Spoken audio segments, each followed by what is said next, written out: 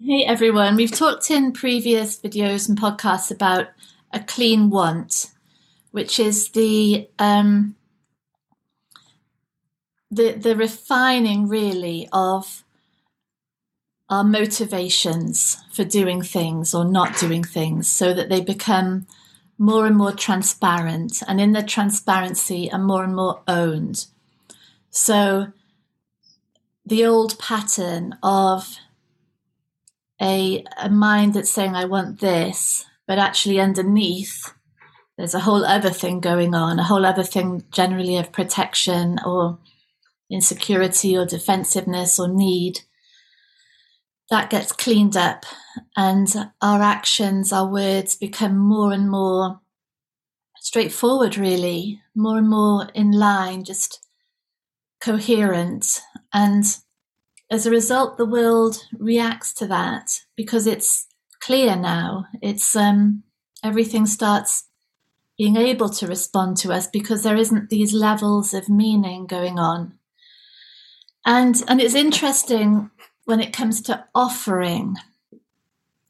And I see this for myself so many times, that the offer is a totally fake offer.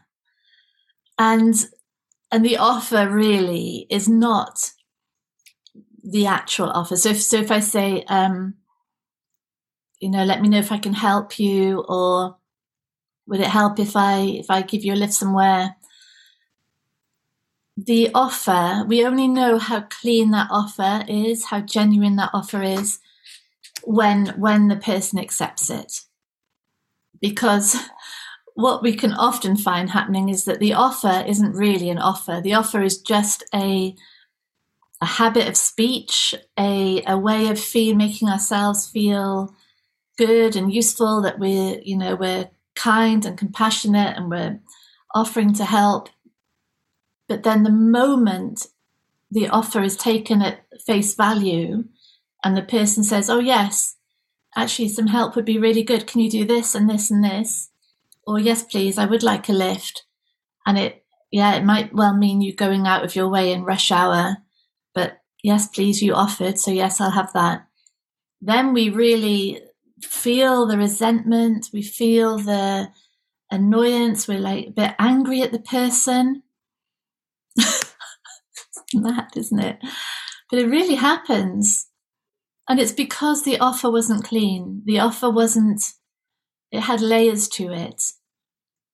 And through this, what we can see is that reality is continually making transparent all the behavior, all the words, all the actions that come. It's showing what's really going on. It's showing where they're really coming from, what their real motivation was. And this resentment that we feel, we can get lost in that resentment, really, oh God, I don't want to do that. They should realize I don't want to get out of my way.